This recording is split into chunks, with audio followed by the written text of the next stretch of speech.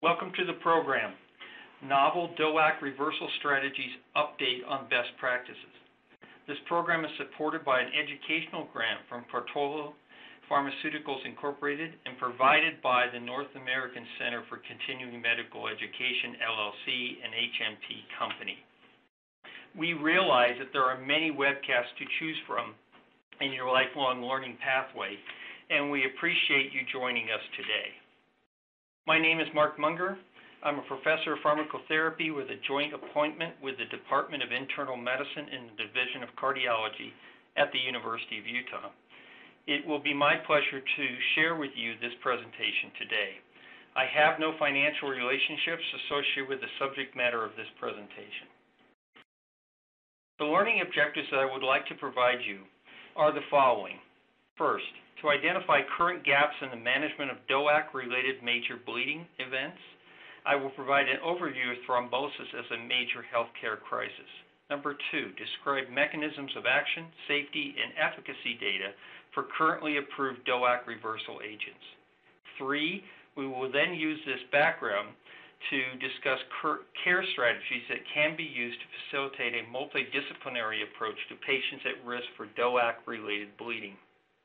Finally, we will briefly discuss formulary and policy considerations surrounding DOAC reversal agents.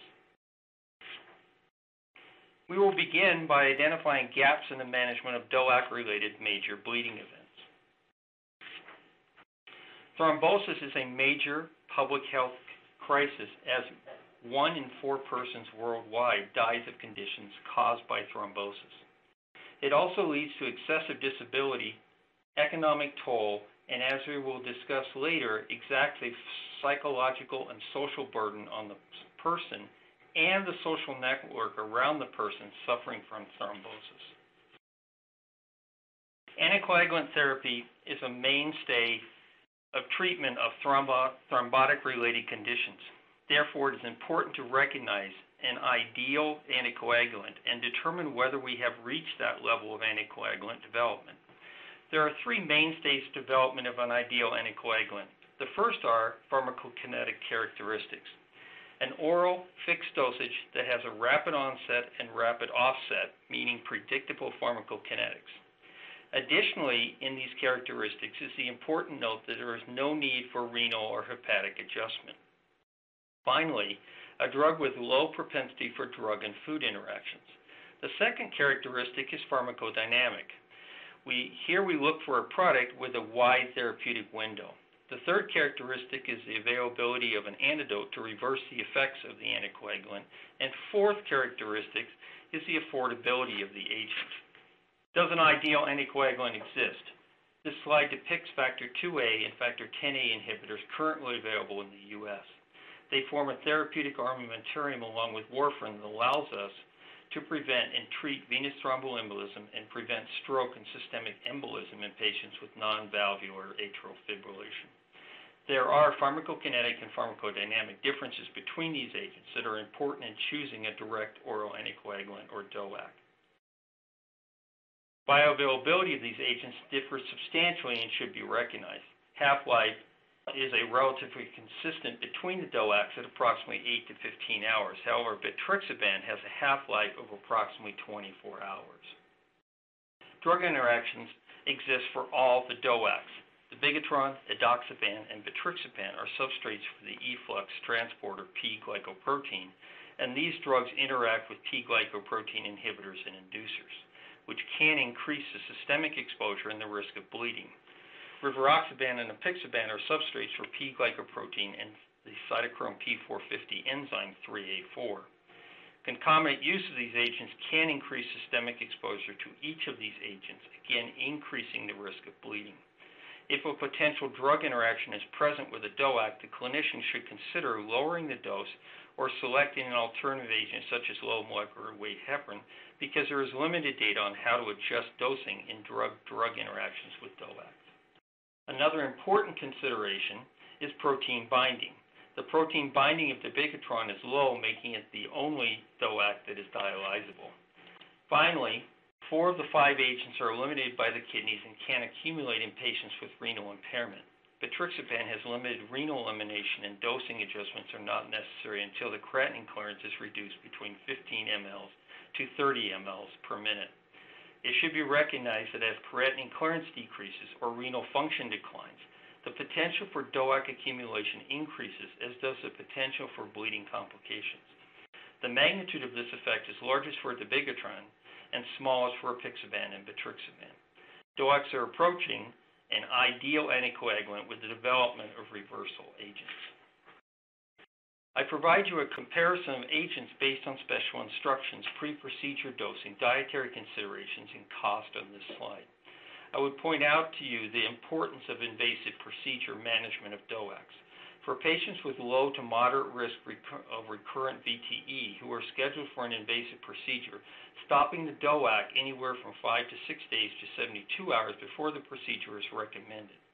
But it should be noted that there is a very low certainty in the evidence about these recommendations. Before selecting appropriate anticoagulant therapy for a thrombotic condition, understanding risk factors for bleeding with obtaining a comprehensive history of the patient is important. There are several factor categories we should consider to determine which anticoagulant is appropriate. The first is patient demographics. This would include female sex, advanced age, low body weight, impaired organ function, and genetic predisposition for bleeding risk. Secondly are concomitant diseases. History of a CVA or bleed, history of a recent fall or trauma, this would be an elevated risk of falling or trauma, ethanol abuse, uncontrolled hypertension, diabetes mellitus, anemia, thrombocytopenia, pancytopenia, malignancy, rheumatic heart disease are all risk factors. Third, concomitant drugs. Questioning a patient about past excessive anticoagulation and current use of antiplatelets, nonsteroidals, SSRIs, SNRIs, as well as exposure and outcome of thrombolytics is important. Other risk factors include a history of non-adherence and invasive procedure scheduling. Assessment of bleeding potential for each patient should be undertaken before a prescription is written or the first dose administered. If these risk factors are present, then a team consultation should take place regarding addressing whether the risk factor can be eliminated or minimized. The choice of the anticoagulant, the dose, the dosing interval, and social factors such as transportation to a healthcare facility and social support if a bleed occurs. And finally, determining the potential for adherence to the regimen. DOACs are associated with a high cost and prolonged hospital stays. These poor outcomes are related to the potential for an intracranial hemorrhage, bleeding at a critical site such as the eye, pericardial sac surrounding the heart, intraspinal or intra-articular joint space, bleeding from major trauma, or a major bleed with hemodynamic instability from either a GI or GU tract or retroperitoneal bleed. Recognizing the factor 10A inhibitor bleeds occur, the top 20% of bleed-associated length of stay and costs are listed. The average length of stay is between 10 and 17 days, with a very high cost burden averaging between $59,000 and $153,000 per event. After initiating an oral anticoagulant, the next step is the monitoring response. For patients receiving DOAC therapy, most guidelines do not support measurement of DOAC anticoagulant effect, nor do they support measurement during a bleeding episode due to a very low uncertainty in the evidence about the effects of the measurement. Nonetheless, DOAC anticoagulant activity using a variety of tests which are listed for you on this slide, including activated partial thromboplastin time, anti-factor 10A concentrations, and thrombin time. Understanding that no studies to date have a primary objective of evaluating the impact of measurement DOAC anticoagulant activity or have reported a direct comparison of outcomes for patients who did versus those who did not receive DOAC anticoagulant effect measurements. There's a critical need to develop validated specific DOAC effect tests, especially those that can be performed rapidly and ideally as point-of-care tests. These tests then need to be validated in patients who are actively bleeding, and finally these tests should be assessed for cost effectiveness, acceptability, and feasibility of implementation during a bleeding management episode. However, if you have to use a test for a measurement or monitoring, the following are the best tests to use. For dabigatran, a Karen or thrombin test are the best, but do not use prothrombin time or activate partial thromboplastin time. For factor Xa inhibitors, the best anti-10A test is the best, but not prothrombin time or the activated partial thromboplastin time. Please remember that DOACs do not have an FDA-approved calibrations or methods for quantifying anticoagulation. It's best to always rely on the patient clinical presentation as your best guide. When a patient presents with a potential bleed and is on a DOAC, assessment of bleeding severity is recommended prior to instituting therapy, especially a specific antidote. First, assessment of hemodynamic stability should be undertaken, including blood pressure, heart rate, pulmonary auscultation, assessment of peripheral perfusion, urine output, level of consciousness, and the presence of chest pain. Next, based on the presence of hemodynamic instability, it may be possible for the patient to handle the bleed for at least one half-life of the factor Xa inhibitor.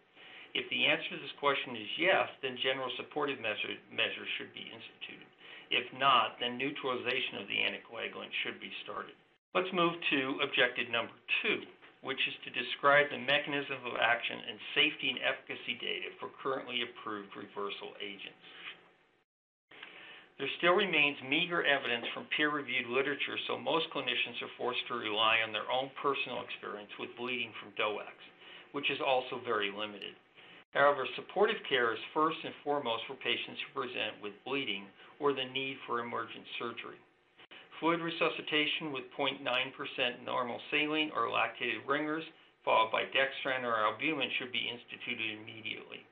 Other support should include mechanical compression of the site of bleeding if applicable.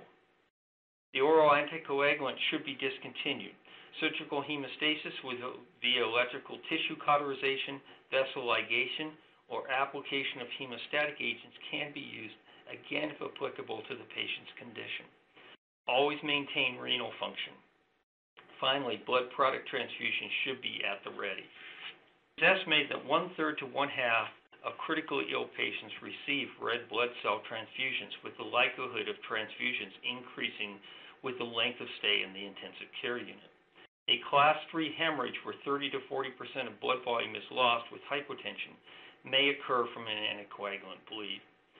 Massive transfusions are defined as more than 10 units of packed red blood cells in 24 hours, or replacement of the entire blood volume in 24 hours, a 50% replacement in 3 hours, or greater than or equal to 4 red blood cell units in 4 hours with an ongoing need.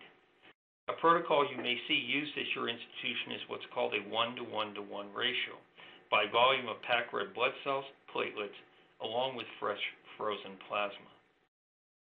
This ratio provides a reconstitution of blood with a hematocrit to 29%, a platelet count elevated to 88,000, and a clotting factor activity increased to 62%. However, there are concerns listed that need to be considered, including dilutional thrombocytopenia, citrate-induced hypocalcemia, hyperkalemia, or acidosis with this 1-to-1-to-1 ratio. This slide outlines whole blood products that are prepared from a blood transfusion center. Whole blood is separated into packed red blood cells and platelet-rich plasma. From platelet-rich plasma including FFP, which contains albumin and coagulation factors, and prothrombin complex concentrate, or activated prothrombin complex concentrate, and immunoglobulins, and various immune globulins are separated along with platelets. Let's look at fresh frozen plasma. Fresh frozen plasma is prepared from fresh whole blood or from plasma apheresis. Please keep in mind that fresh frozen plasma is frozen within 8 hours, so you have to wait approximately 30 to 45 minutes because of the need for thawing.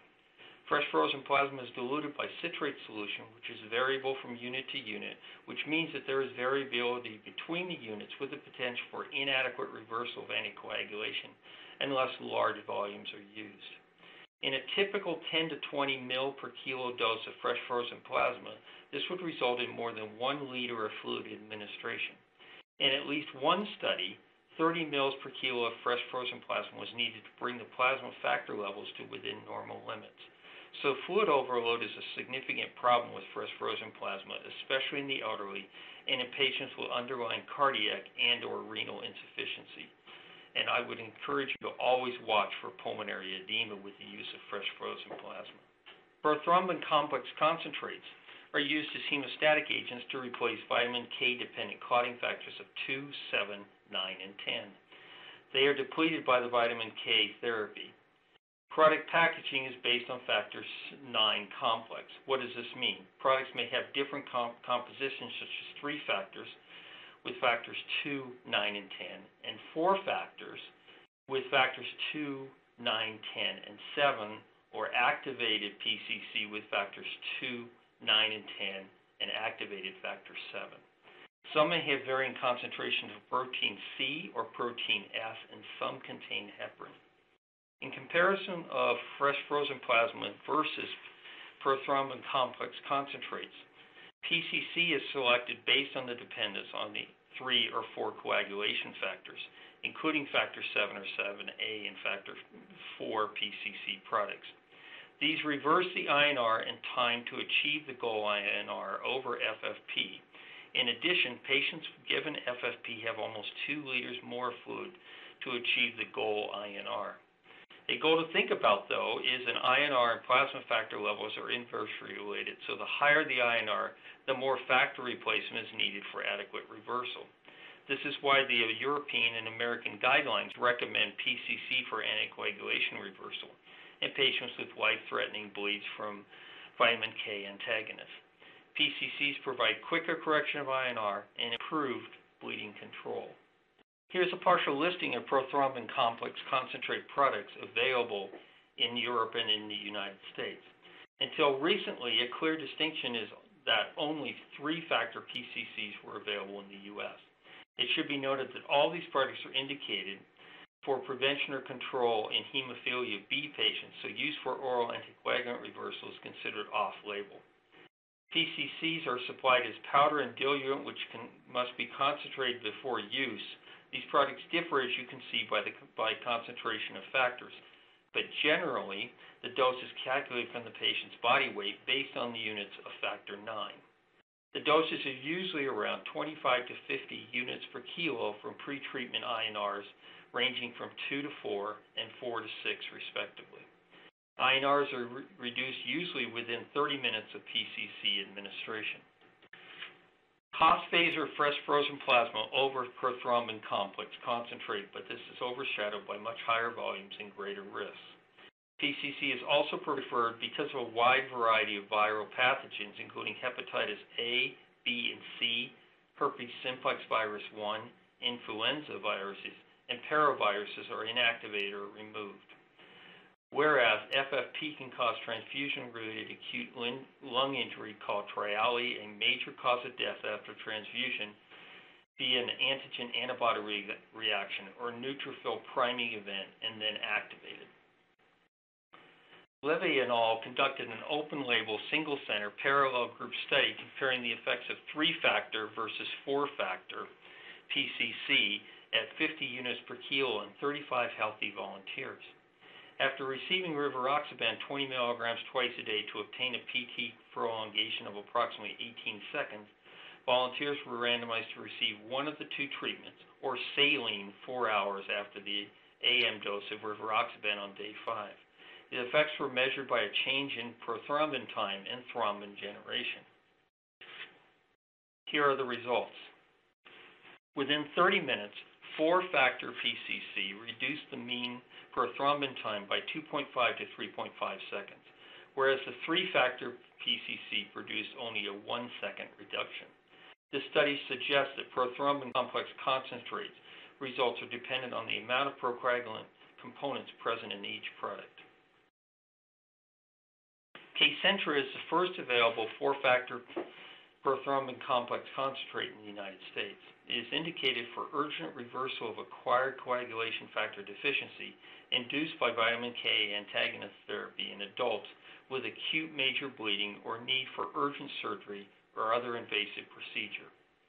The agent is only for IV use and comes as a lyophilized powder. It is reconstituted with 20 ml diluent provided by the manufacturer and costs approximately $4,000 to $5,000 depending on the dose. It does not need to be thawed and can be infused over 20 to 30 minutes. Dosage is based on the pre-treatment presenting INR and is dosed by units per kilo of total body weight, but not to exceed a total body weight of 100 kilos. Major adverse events are headache, GI effects, and some hypotension. A black box warning has also been issued for Kcentra. This agent, upon reversal of vitamin K antagonist, can result in fatal as well as non-fatal arterial and venous thrombosis events, the very reason that a VKA antagonist was prescribed to prevent a clot in the first place. Vital signs should be monitored during the infusion.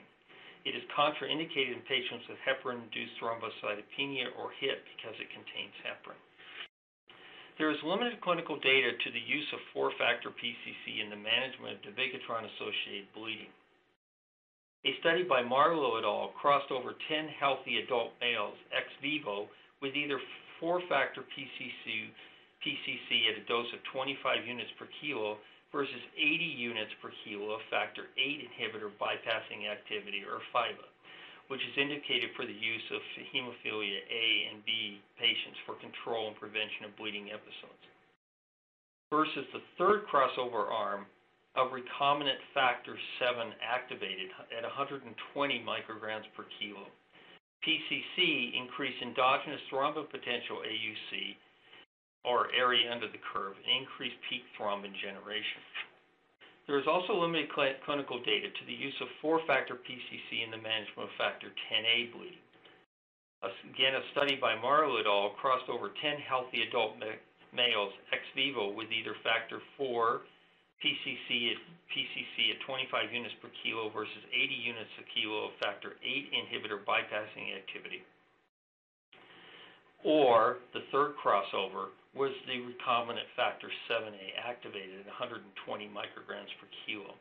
PCC increased endogenous thrombopotential AUC and partially corrected the peak thrombin generation. Neither of these studies should be considered definitive for using PCC. In fact, in either 2 or 10A inhibitors, they do not remove the DOAC. They are associated with the risk of thrombosis, and as I will show you, more specific antidotes have been developed to reverse DOAC bleeding. In summary, though, how should we use the procedures and products presented to date to reverse DOAC-induced anticoagulation resulting in acute major bleeding? Activated charcoal can be used with very recent overdose, probably no more than 4 hours with direct thrombin inhibitors or 10A inhibitors. Hemodialysis can be used for dabigatran with only data showing approximately 70% removal at 4 hours. Since rivaroxaban and apixaban are highly protein bound, it is unlikely that they can be removed by hemodialysis. In direct comparisons, FFP is inferior to PCC and should not be used. Recombinant factor VIIa activated has been studied in animal models and cannot be recommended at this time. Based on the data I have shown you, 4-factor PCC is superior to 3-factor PCC and is preferred. 4-factor PCC should be used in the absence of other reversal agents that I'm going to discuss with you now. Idarucizumab, or trademark name of Praxbind, is a humanized monoclonal antibody fragment derived from an IgG1 isotope molecule whose target is dabigatran major bleed. It has an affinity for dabigatran that's 350 times as high as thrombin. Consequently, idarucizumab binds free and thrombin-bound dabigatran and neutralizes its activity. It does not bind other thrombin substrates. Idarucizumab is available in 2.5-gram vials and is given as 2 consecutive infusions. Additional infusions may be necessary to reverse a dabigatran-induced anticoagulation when excessively high concentrations are present. But it should be noted that effectiveness and or safety of repeat doses post the original 2 infusions have not been established. In patients, the most frequent reported adverse effects, which were greater than 5%, were hypokalemia, delirium, constipation, pyrexia, and headache.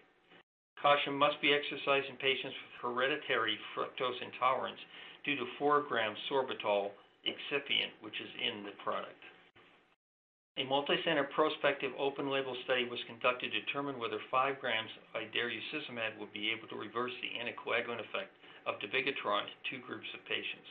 Group A, uncontrolled bleeding, and Group B, about to undergo an urgent procedure. The primary endpoint was the maximum percentage reversal of the anticoagulant effect of idarucizumab on the basis of diluted thrombin time or clearing clotting time. Secondary endpoints included the restoration of hemostasis and safety measures. There were 319 patients in Group A, with 97 suffering intracranial bleed, 135 a GI bleed, and 87 suffering a non-GI or non-intracranial hemorrhage bleed. 82% had a major life-threatening bleed, 6% minor, and in 2% the bleed could not be ascertained. The International Society of Thrombosis and Hemostasis bleeding severity was determined upon patient enrollment. As you can see, 92% had a major or life-threatening bleed. In Group B, the indications for surgery or procedures are outlined on this slide. The majority of indications for procedures were acute abdominal or bone fracture procedures. The results of Group A and Group B are shown on this slide. Group A on the left, Group B on the right. Activated partial thromboplastin time is plotted against time post-initiation of idarucizumab. The median maximal percentage reversal of dabigatran was 100% in both groups. In Group A, the median time to cessation of bleeding was 2.5 hours. In Group B, the median time to cessation of bleeding was 1.6 hours. This slide shows the reinitiation of antithrombotic therapy and death in Group A and Group B. The median time to restart anticoagulation therapy was 72% in those who restarted, and was 5.3 days in Group A, and in Group B, where 90% were restarted, was 1.2 days. Not shown in this slide, but important to be noted that at 90 days, thrombotic events had occurred in 6.3% in Group A and 7.4% in Group B. The mortality rate was approximately 12% at 30 days and 19% at 90 days in both groups. The takeaway here is that idarucizumab rapidly, consistently, and safely reversed the anticoagulant effect of dabigatran. Andexanet alpha, or the trade name Andexxa, is a recombinant modified human factor Xa protein developed as a universal antidote to reverse the anticoagulant effects of direct or indirect factor Xa inhibitors. Using factor Xa as a template, modifications were made in 3 regions to generate the recombinant antidote. The first is deletion of a 34 residue fragment that contains 11 gamma carboxy acid residues. Second, replacement of the activation peptide to form a linker that connects the light chain to the heavy chain. And 3, mutation of the active site serine to alanine. These modifications mean that andexanet alpha is unable to cleave and activate prothrombin and cannot assemble into the prothrombin complex. The decoy protein binds to apixaban, betrixaban, edoxaban, and rivaroxaban with high affinity similar to that seen with endogenous factor Xa. The drug is rapidly eliminated with a terminal elimination half-life of 5 to 7 hours. Pharmacokinetics are not affected by age. The drug has been evaluated in 2 randomized double-blind placebo-controlled phase 2 trials. Both trials enrolled healthy volunteers aged 50 to 75 years of age. In Andexxa A, 64 healthy volunteers were administered apixaban 5 milligrams BID for 3 to 5 days. In Andexxa R, 80 healthy volunteers received rivaroxaban 20 milligrams daily for 4 days. In Andexxa A, healthy volunteers were administered andexanet alpha 400 milligrams IV bolus, followed by continuous infusion of 4 milligrams per minute for 2 hours. In Andexxa R, the IV bolus was 800 milligrams, followed by 8 milligrams per minute for 120 hours.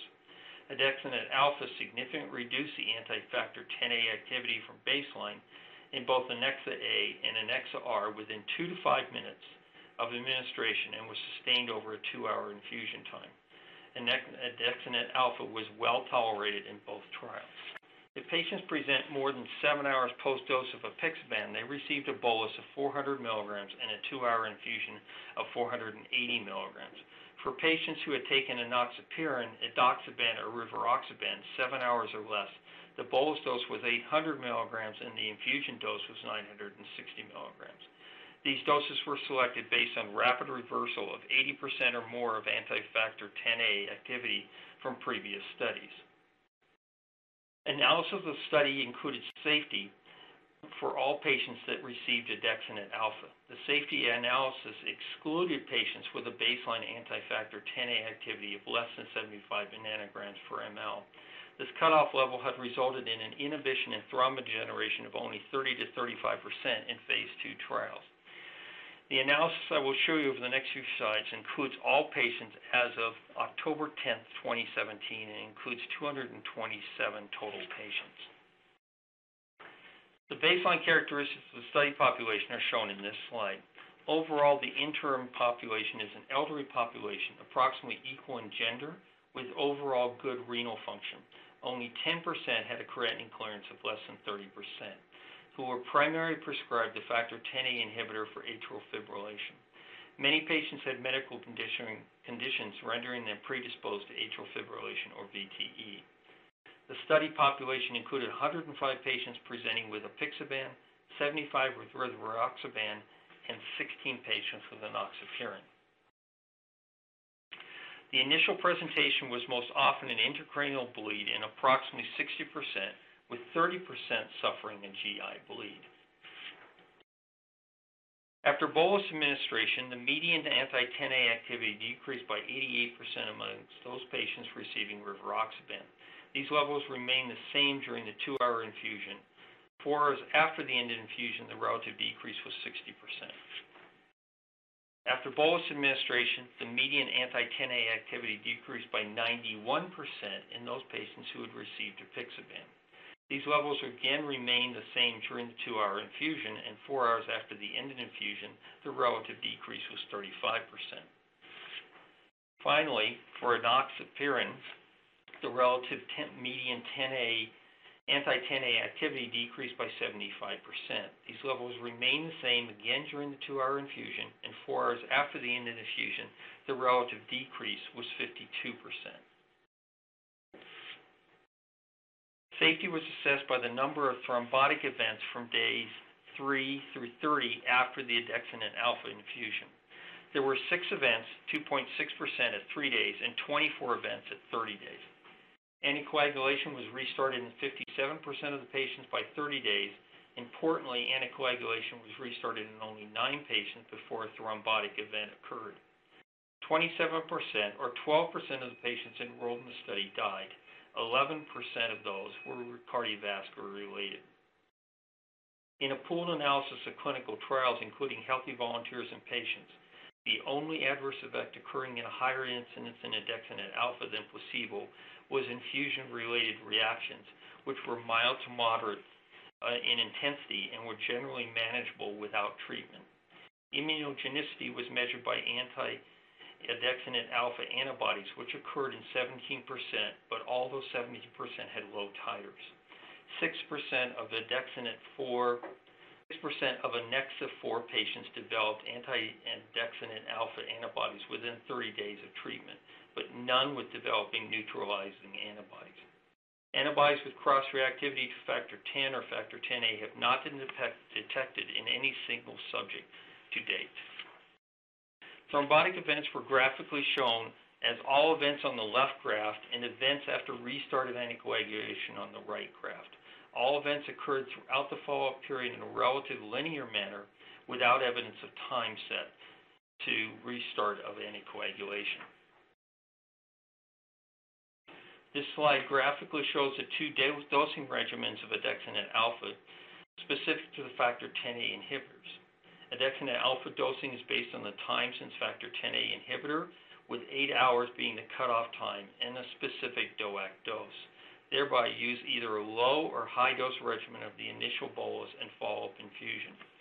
Based on these regimens, the cost of the agent could vary between approximately $30,000 and $58,000 based on 3,300 per 100 milligram vial.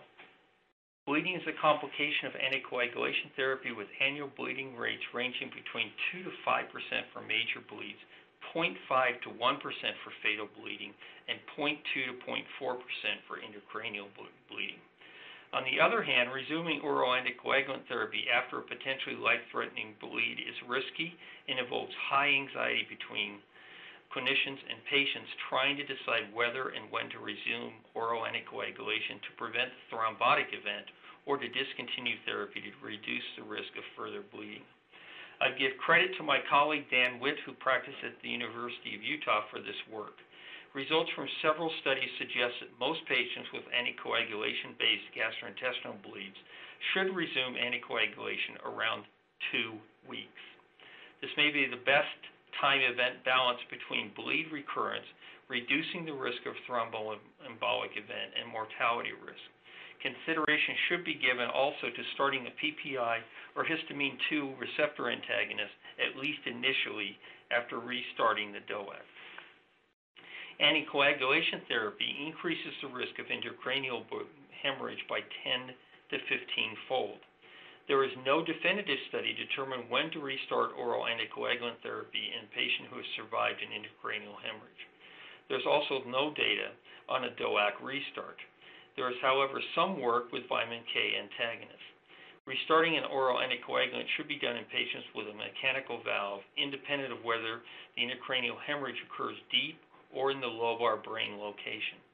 Studies also suggest that restarting oral anticoagulation lowers mortality and rates of thrombosis. So restarting an oral anticoagulant should probably be our default plan. This table summarizes patient characteristics for resumption of oral anticoagulation. This table is set up as dark green for a positive characteristic to resume oral anticoagulation, lighter green that suggests some thought should be exercised before starting, yellow meaning caution in restarting, and red, do not restart the oral anticoagulant. Green is noted when there is a known correctable source, such as a mechanical heart valve, idiopathic recurrent VTE history, and atrial fibrillation with a prior history of a cardiovascular event, or a high CHADS2 VASC risk score. Do not restart oral anticoagulation therapy in patients with an unknown source of the bleed, a lobar intracranial hemorrhage location with MRI evidence of microbleeding, a provoked VTE, and in a patient who has completed 3 months of therapy, atrial fibrillation and no additional CVA risk factors, and other characteristics including renal failure, non-adherence, and limited life expectancy. Let's turn now and present some thoughts on objective number 3, which is formulate comprehensive care strategies for management of patients at risk for DOAC-related bleeding. The American Academy of Family Physicians provides a definitive definition of comprehensive care management as the practice of concurrent prevention and management of multiple physical and emotional health problems of a patient over time in relationship to their family, life events, and the patient's environment. Comprehensive care management should include VTE care for the individual plus a more holistic approach, which includes prevention, support services such as staffing, management and infrastructure, which supports the VTE patient outside the health service. CCM is a team-based approach to patients with VTE.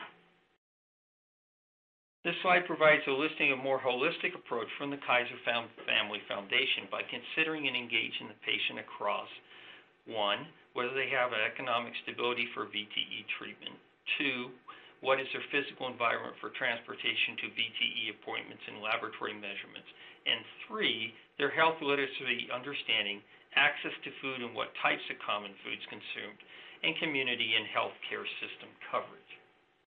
The American Society of Hematology guidelines provide VTE practical recommendations that can be applied to the social determinants of health.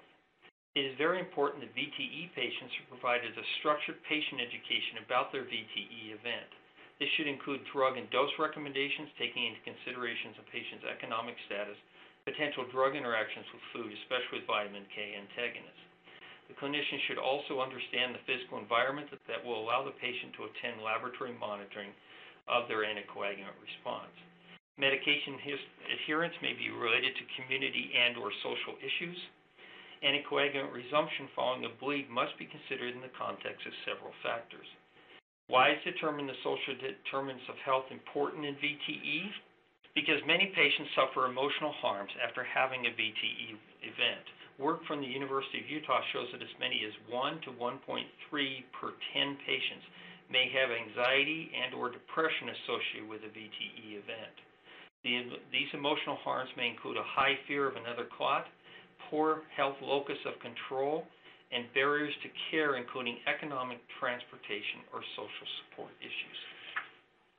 The final objective is to discuss formulary and policy considerations for DOAC reversal agents.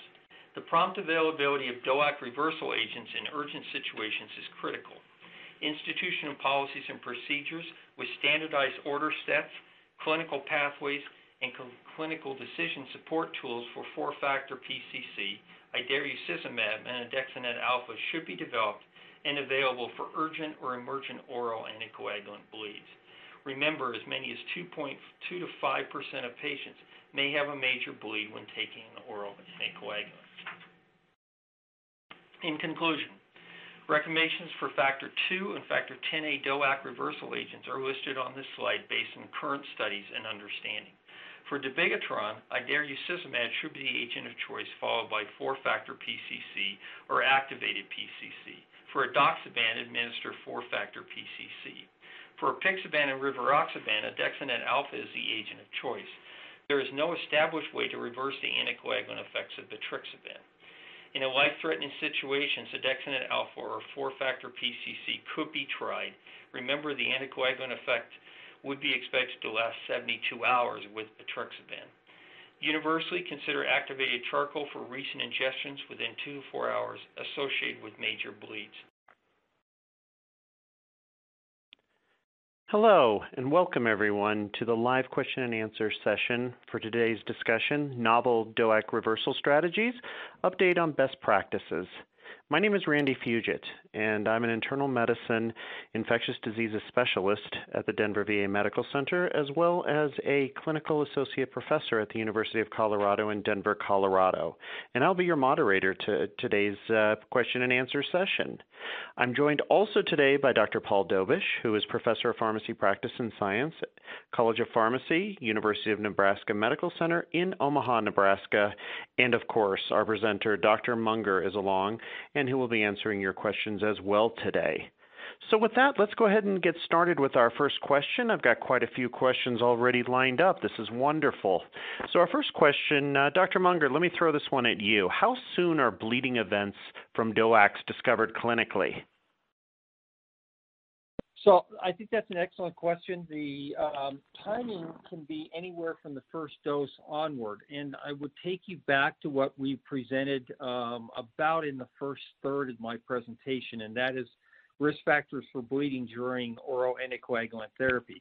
And if you look across the 4 domains that I gave you of patient demographics, concomitant diseases, concomitant drugs, and other risk factors, if you had a number of these, even with the first dose, you could certainly bleed. If you were a female sex of advanced age with a history of a bleed before or with ethanol abuse, were taking an antiplatelet or nonsteroidal or SSRI or SNRI, all of those would predispose to you bleeding. And so even with the first dose, someone could actually have a DOAC bleed.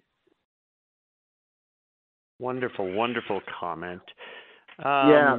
Do you have any comments? Absolutely. Yes, please do. Yeah, I think Dr. Munger's spot on there. Really, patients who have a propensity to bleed they'll bleed early. What we see in a number of the studies is that, when you look at the major bleeding, that most of the patients who have the major risk factors to bleed, they're going to have their bleed. It's going to be recognized because of their phenotype. And so they're going to have, those are the ones that have the bleeding events. And then afterwards, there really isn't a whole lot. It also differs a little bit by the type of bleed. So things like GI bleeds, like I said, those risk factors, you're going to see those usually earlier on in therapy. Whereas you look at the clinical data, things like intracranial bleeds are usually because of some type of trauma, and those could happen obviously anytime. There's no way to predict those. Wonderful. Thank you. Very insightful answers. Dr. Munger, I think this one's for you. Do you recommend apixaban for dialysis patients? All of the drugs can be used with dialysis.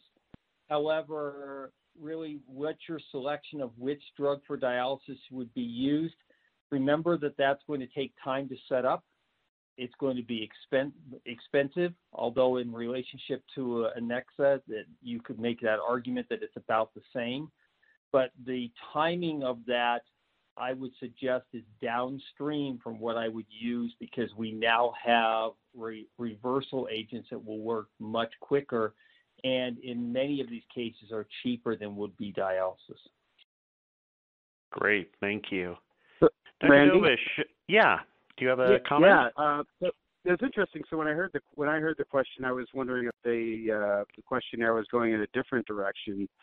Obviously dialysis, as Dr. Munger said, is extensive to set up. It's not really a reversal strategy per se, unless you've got significant renal dysfunction and maybe dabigatran or something else that's less protein bound. But if they're talking clinically, like for anticoagulation of a patient, would you prefer apixaban? And I think there's a lot of misinformation out there that there's this belief that somehow apixaban is the safest renal drug. Realize that what's in the FDA label is 5 milligrams twice a day. There's actually clinical studies showing a cumulative dosing that's probably harmful, but we don't know. Realize that the exact same, these data, to get wording in your label, all you need is an 8-patient single-dose kinetic step. That's all it takes. And so that's all the apixaban people have done. And realize that rivaroxaban 15 milligrams has the same exact data. So this, if people think that there's more evidence with apixaban in renal disease, I would argue there isn't. Rivaroxaban has the same amount of data. It doesn't seem to get discussed as much, but there's equal efficacy. We don't know about efficacy or safety, but there's similar pharmacokinetic data in both of those agents. And so it is patients with dialysis that need anticoagulation are quite a conundrum. Absolutely. Thank you. Okay, back to you again, Dr. Dobesh. Are you considering fixed dose 4-factor PCC for DOACs? Why or why not? Sure. So I'm actually not I don't advocate using PCCs for DOAC reversal, period. You have to think about what, if that's what you're going to do, right? And really, I think we're talking about 10A inhibitor, like apixaban or rivaroxaban or something like that. The data with PCCs is extremely limited. There are no prospective studies that have been evaluated in patients who have taken the drug within 12 hours that were patients were, decided that, all right, we're going to watch what happens, get the drug. There are two prospective studies out there. One looked at patients, though they were average of 18 hours post-dose. And they didn't start looking at them until they after got the drug, so the decision was already made, so there's a selection bias there. And so, and then if you look at the patients, the other study, which had patients who got the drug, a little bit closer, their hemostatic efficacy is only in the 60% range. So the data is extremely limited, and we're talking about both of these studies are collectively less than 100 patients each. And when you've got Indexa, which is an FDA-approved agent, proven hemostatic efficacy, proven to reduce anti-10A, none of that exists with PCCs. So I'm not sure the discussion should be fixed dose or weight-based dose. The discussion should be, what is the appropriate management of major bleeding, life-threatening bleeding in patients who get 10A inhibitors? And I think you're hard-pressed to say that there's efficacy data to support the use of a PCC in that setting. Well, let me follow up with that question with you, Dr. Dobesh, real quick. Yes, sir. Yeah, let me just add one part to that. The other part we have no idea is if you're going to start off with a 4-factor PCC and you do not stop the bleeding, we have no data on what either benefit or safety concerns are of adding adexonant onto a 4-factor PCC. So I think if you're going to do that, as Dr. Dobesh has just said, with very, very limited data, you're probably not doing that in the best interest of the patient. Agreed. Thank you. No, appreciate your extra comment. But continuing on with that question, so this is along the same lines, Dr. Dobesh. Recently, literature has suggested a lower dosing strategy when using Kcentra at a dose of 25 mics per kilogram for life-threatening bleeding. Can you comment on that? Sure. So the data is, so the data really reflecting around the use of warfarin. And so basically using Kcentra to reduce warfarin, so you use 50 units per K, 25 units per K. I think the 25 units per kilogram dose has been suggested as possibly safer because there's a thought that there could be some rebound effect when you look at things like endogenous thrombin potential. But realize that most of the time in the guidelines, which you're going to see, because where most of the evidence is with the 50 units per kilo. And, I'm kind of the attitude of treat or don't treat. But, in these life-threatening situations, I'm not sure it's a place that skipping around and trying to do half those stuff is where we want to go. I understand that it does get done some places, but it's not what we advocate at our institution. Excellent. Okay, Dr. Munger, actually I have someone here who, first of all, wanted to thank you for a very insightful talk on the DOACs, but they're curious if patient who receives PCC or Andexxa and have a thrombotic event within 2 weeks without resuming the DOAC yet, should PCC Andexxa be redosed? So the Andexxa 4 study clearly had a major percent of the patients that were redosed. The best literature that has been put together on a compilation across the world of the world's literature, as well as some literature that has been done in both Denver and Salt Lake City, is from Dan Witt. The restarting of a DOAC should probably be done, especially with a GI bleed, within 4 weeks. You can combine that with an agent that would help block either histamine or block gastric acid secretion in those patients, such as a PPI, along with restarting the DOAC within 2 weeks. For an intracranial bleed, we've had this question often over the period of time that we've been doing these presentations. The intracranial bleed, the data, as you would suspect, is much more limited. I think between Dr. Dobesh and I would say that it's certainly you should be considering it at 2 weeks, and by 4 weeks, and certainly by 3 months at the very latest, you should be restarting the DOAC. And remember, you're trying to balance the difference between the reason you had the DOAC in the first place, which is the thrombogenic potential leading to a clot, versus the fact that you've already had a bleed. And this is a difficult, especially with an intracranial bleed, a very difficult clinical decision to make, and needs to be done not only in the context of the data that you have on the patient, but probably with the patient having input here. I would agree with that, yes. Okay, thank you. Dr. Dobesh, why is Andexanet not approved for reversal of edoxaban or enoxaparin? Good question. It really goes back to understanding of how the drug actually initially got approved. So actually the initial data for approval is based on the Annexa-R, and Annexa-A studies, and that's with rivaroxaban and apixaban respectively. And that was actually studies of reversal of the anti-10A activity in healthy volunteers.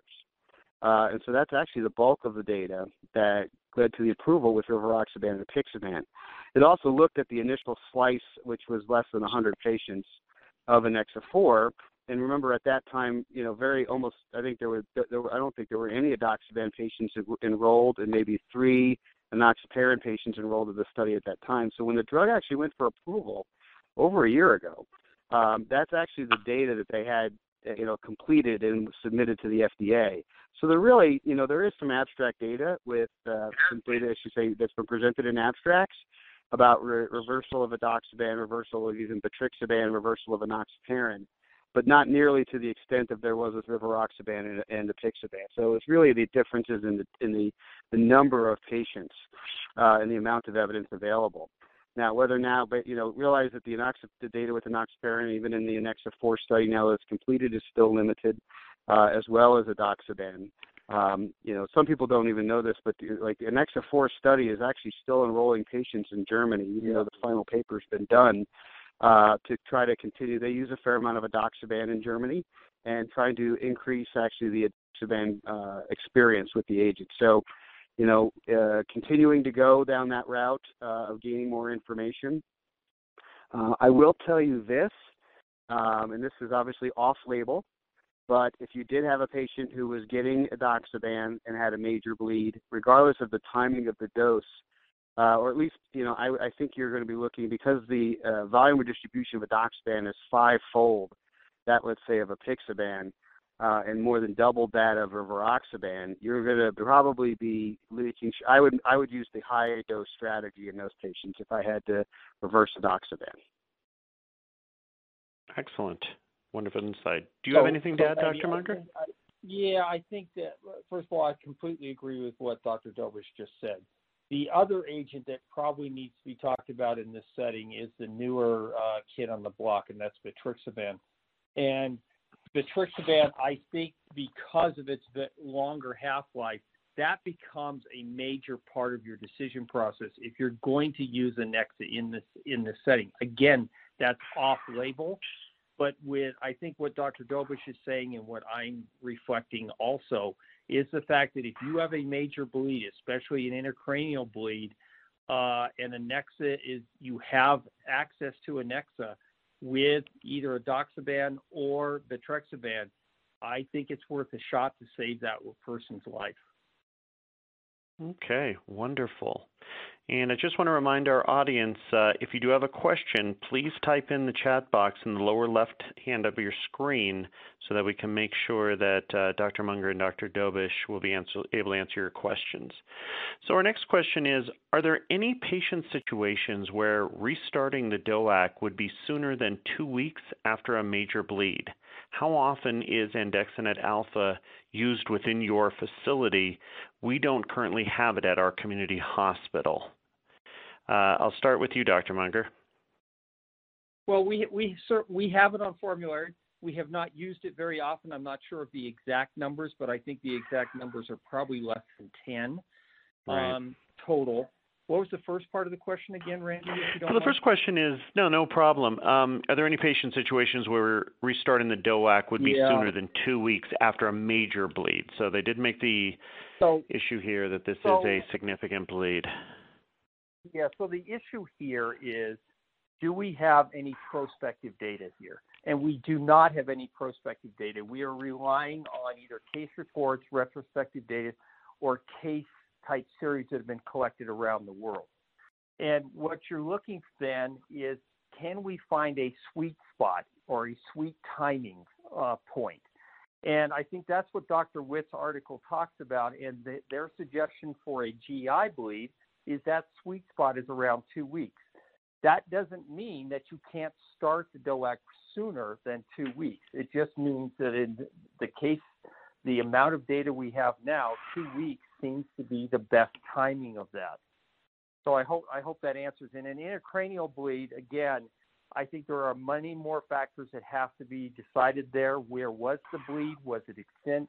Did it extend? Is it still extending? And the other cases are, what is the risk for another thrombogenic event in that particular patient?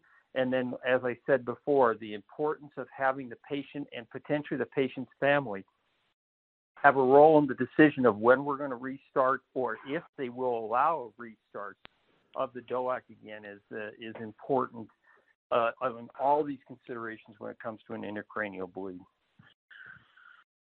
Thank you, Dr. Dobesh. Any final comments on that? Yeah, I think I would, again, Dr. Munger says is completely spot on. I think part of it has to do with what the final curative, mechanism is. Like if, most bleeding is either it's got a clot. So or if not, you've got to cauterize it, stitch it, pressure it, something. So something has to happen. So, obviously we talk a lot about the GI bleeds, intracranial bleeds. These are the most significant, as well as GI being fairly common. But I think you could see earlier start times if something patients had, subcutaneous bleeds, possibly bleeds from trauma that was able to be, adequately sutured and managed surgically. And so I think there's opportunities there. But like Dr. Munger said, there's nothing prospectively to guide us. I had the privilege of being on the ACC writing committee for the oral anticoagulation reversal position paper, and one of the things we juggled was should we address this issue of restarting anticoagulation as that part of the paper or not. We finally decided, we'll put it in there, and it ended up being the hardest part of the paper to write because the data is so is weak. And so, if you're looking for the randomized controlled trial to say this is what you do, you're waiting for that to happen, you're going to probably die disappointed. So we have to, like I've said before, if you don't have the data you want, you use the data you have. And so I think it kind of depends upon, like Dr. Munger said, the clinical scenario, the location of the bleed, the treatment strategy, and of course, patient preference is critically important. Wonderful. Well, thank you, gentlemen, for such insightful answers. And with that, it's time to wrap up the session. I certainly want to thank our significant key opinion leaders in the area of DOAC therapy, Dr. Mark Munger and Dr. Paul Dobesh, for providing, like I said, just a significantly insightful discussion today. And I want to thank you, all of our participants, for such great questions and really appreciate you taking the time out of your schedule today to spend with us. And with that, at the conclusion of this presentation, you're going to be directed back to the landing page to complete the post-test and evaluation so that you can obtain your credit. Once again, thank you so much for joining us today.